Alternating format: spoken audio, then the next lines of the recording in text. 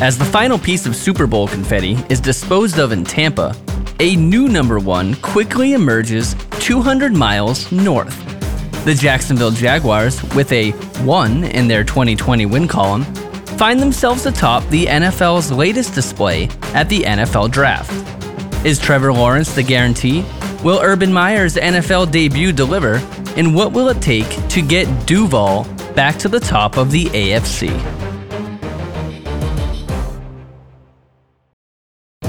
Hello everyone and welcome to 32 Blueprints, a 2021 off-season series visiting the 32 plans in motion to bring your team the Lombardi Trophy. I'm your host Den, I'm at KeepPoundDen on Twitter, joined each week by the one and only Antoine Staley. You can find him on Twitter at Antoine Staley, and you can find this series on the podcast platform of your choice, as well as on intentionalgrinding.com. Today we're talking Jaguars, Antoine, and happy to be joined by our friend James Johnson. He's at SportsGrindDon on Twitter, writes for the Jaguars Wire on USA Today and the Believe in the Jaguars podcast. And we're going to have him on today to help us believe in the Jaguars going into 2021. Thanks for being here, James. As an outsider looking in, you know, from going toe-to-toe in the 2018 AFC Championship with the Patriots to a new coach, new GM, you guys got new primary uniforms, I think? Yeah. It seems like. And, of course, the first pick in the NFL draft for the first time in franchise history.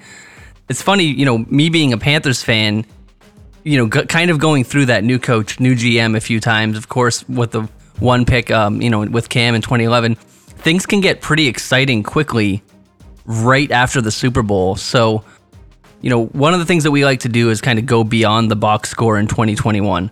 Obviously, the record speaks for itself, the draft pick. But, you know, what really happened in 2020 besides the Jaguars seemingly being the worst team in football?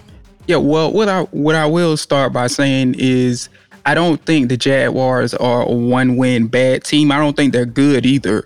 But I don't think anybody pretty much that was well informed of the team, not necessarily national guys, but local guys would tell you they were about a 5-win team, you know, something like that, 5 to 6 wins, maybe even 4 wins. So, you know, it was just the fact that some things just really didn't go their way. They had some injuries that hurt them. And, you know, in a way that kind of played into their hand because it ran them right into Trevor Lawrence. And as we all have seen, you know, it's hard to acquire the first overall pick. The Jaguars would know because they've never had the first overall pick in, 26 years. So even when they, you know, in their inaugural year, they didn't have the first overall pick. So this is the first time they've been able to do that. And that's telling because the Jaguars have been bad for a long time.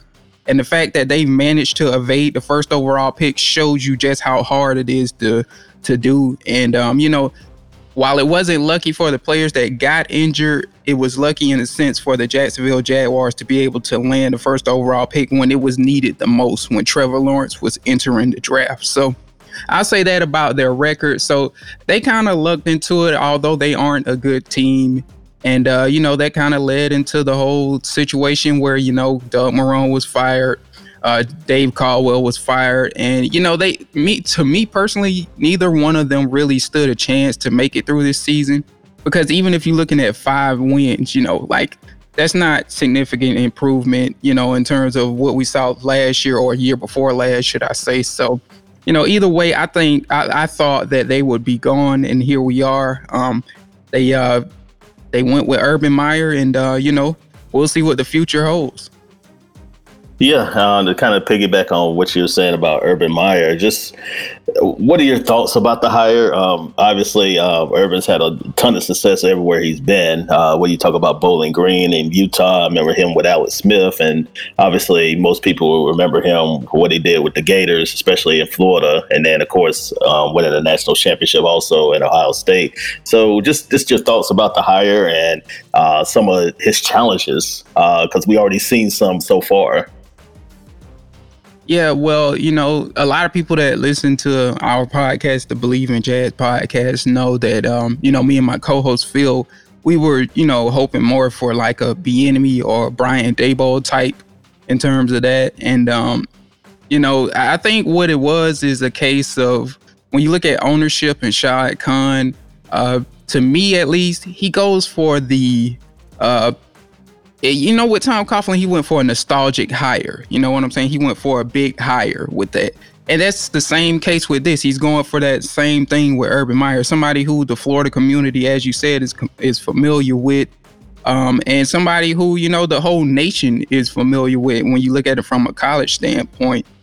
So, that being said, I would have went with somebody who was already in the professional realm.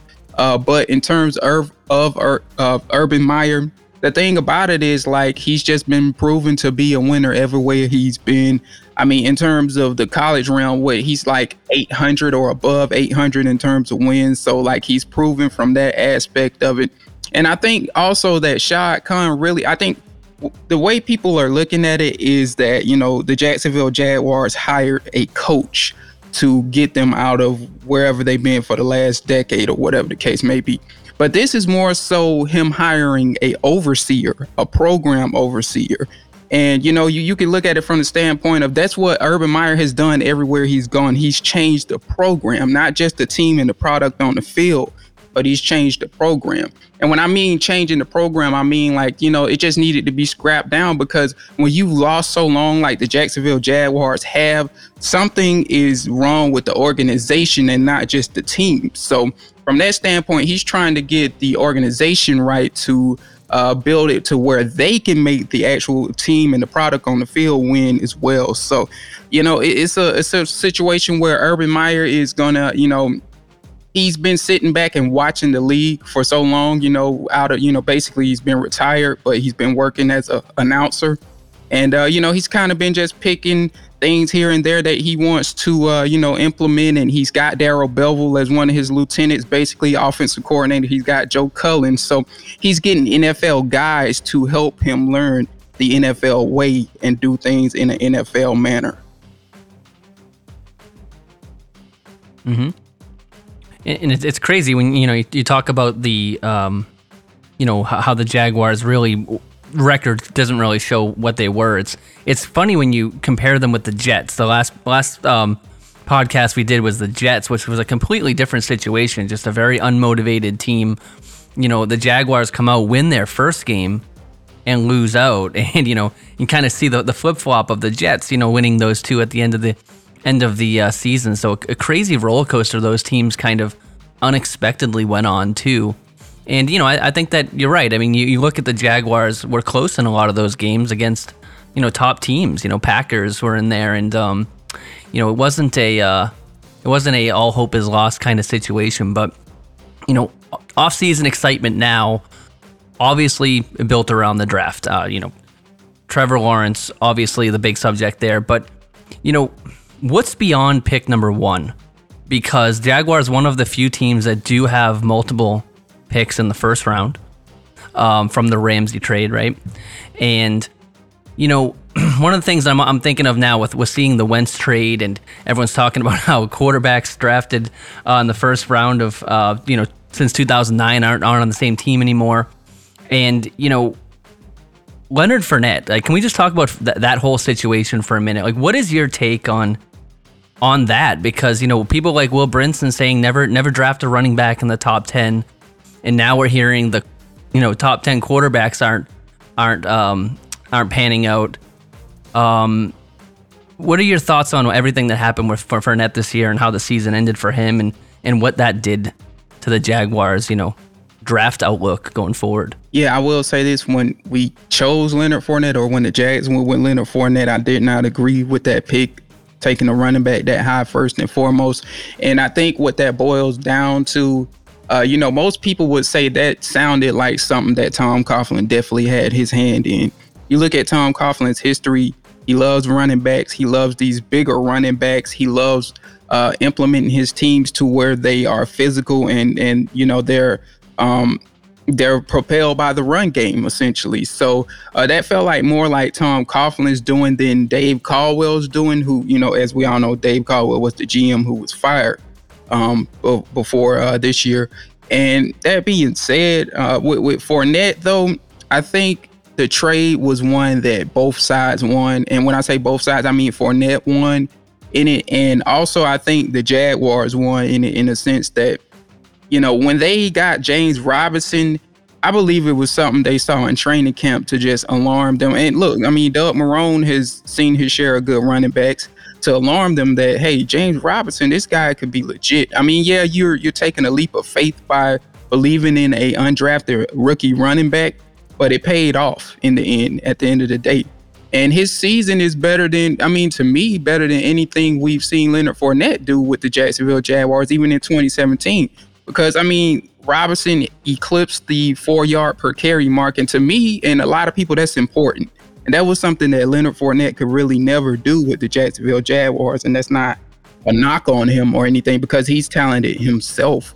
But that being said, they traded him. And to me, that side of it kind of worked out for them, because they got a young man in James Robinson who put up all of these astronomical figures for, undrafted running backs, because, he pretty much leads in every major running back category if you're looking at an undrafted guy.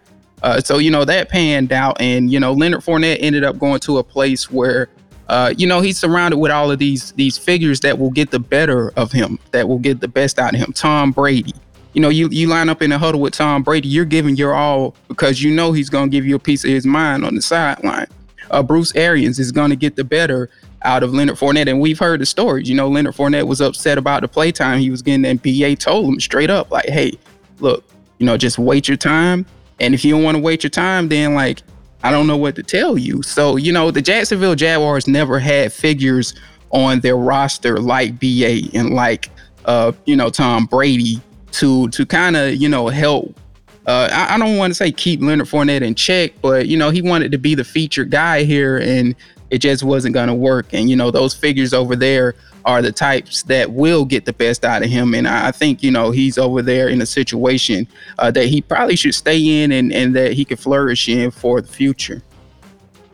So just kind of looking at the Jaguars, also in the draft, everybody expects them to take Trevor Lawrence at number 1. But just what else do you think the team needs to address as far as needs, and also some potential players that maybe could help Jacksonville in this upcoming year? Yeah, so in terms of needs, I definitely would say offensive tackle is one of them, because you got to protect Trevor Lawrence to the best of your ability. I know Cam Robinson is, this is 2019, or 2020 was a contract year for him. So they got to make a decision on if they want to keep him. I would franchise tag him personally, because he hasn't shown the consistency but at times he's also been great in terms of the run game. So it's just showing more consistency as a pass protector. I would not make him a long-term option yet until he proves that he deserves it, or he proves otherwise. So offensive tackle is one, and this draft is, a good offensive tackle class. So by franchise tagging Cam Robinson, you can also get his successor if you don't think, he'll play up to the standard that you need him to. So you could also address, offensive tackle in two ways, and pretty much set yourself up for the future by franchise tagging him. So that was one of them. In terms of defense, I would say safety and corner is one. They need another corner to start alongside CJ Henderson, because they just couldn't get good play on that end, on the opposite end of CJ Henderson. Although Sidney Jones was pretty solid, the only issue with Sidney Jones was he just wasn't available in health. And that's just kind of been the story of his career. So you don't want to bank on, even though you can bring him back in free agency, you don't want to bank on him playing a whole 16 games. And then safety, Gerard Wilson needs a dance partner back there with him, because they had a carousel of safeties back there that are basically guys that belong on special teams. And it showed, I think it was Josh Jones they had back there at one point in time, Andrew Wingard. Both of those guys are special teamers when you look at who they truly are in terms of a player. And then they struggled mightily alongside Gerard Wilson. And Wilson missed some games himself because he was injured. So safety would be another one in my book. So looking at, obviously with Lawrence being the likely pick here, where does that leave Gardner Minshew? Is that I know there's been a lot of talks about, people thinking he's going to be moved or whatever, but, I think him and Trevor Lawrence are my favorite, like, WWE looking tag team with their with their hair, and that's at least fun. But you also have to think, not to be Debbie Downer here, but I mean, you look what happened with the Bengals. You do need you do need a good quarterback room. Where does Minshew fall, and or does he have a future with the Jaguars? Yeah, well, with the way things are going with quarterbacks this year and the crazy offseason that we're going to see with quarterbacks, I wouldn't be shocked if somebody called and wanted to trade for him first and foremost. But as you said, you want to have a solidified backup quarterback position, and Gardner Minshew, as of last year, registered over a season's worth of games. That's valuable. This guy has seen, and when you add up the total of the games that he started in, he's seen over a season worth of total starts. And, that being said, I would try and hang on to him. But, you never know what one of these teams will call for and offer you in terms of draft compensation or whatever the case may be. And if that's the case, you can probably go into free agency and, you could get you, a Tyrod Taylor or one of those guys, to replace him. But, again, it just depends on what is offered for Minshew. They definitely should try and keep him, though. But, another thing is, too, history kind of shows when a guy has the start to their career that Minshew has in terms of starts, a lot of times they don't remain with that team, the following year. Because a team, again, as I said, a team will come calling, asking you for a trade, and they'll offer you something that you can't pass up. So a part of me doesn't believe he'll be on the roster, but if they could keep him, that's definitely a plus. Yeah, I mean, I think the Panthers saw that with Kyle Allen. Not that he was going to be a starter, but I think that when you have a guy come in unexpectedly, you're at a much higher risk of him playing on a different team the next year. So I guess my question is to you. What do you see? How much improvement can you see potentially Jacksonville making this year? I know you kind of alluded to it. You didn't think this necessarily was a one-loss team last year. So talk about what's a realistic goal maybe for them in 2021?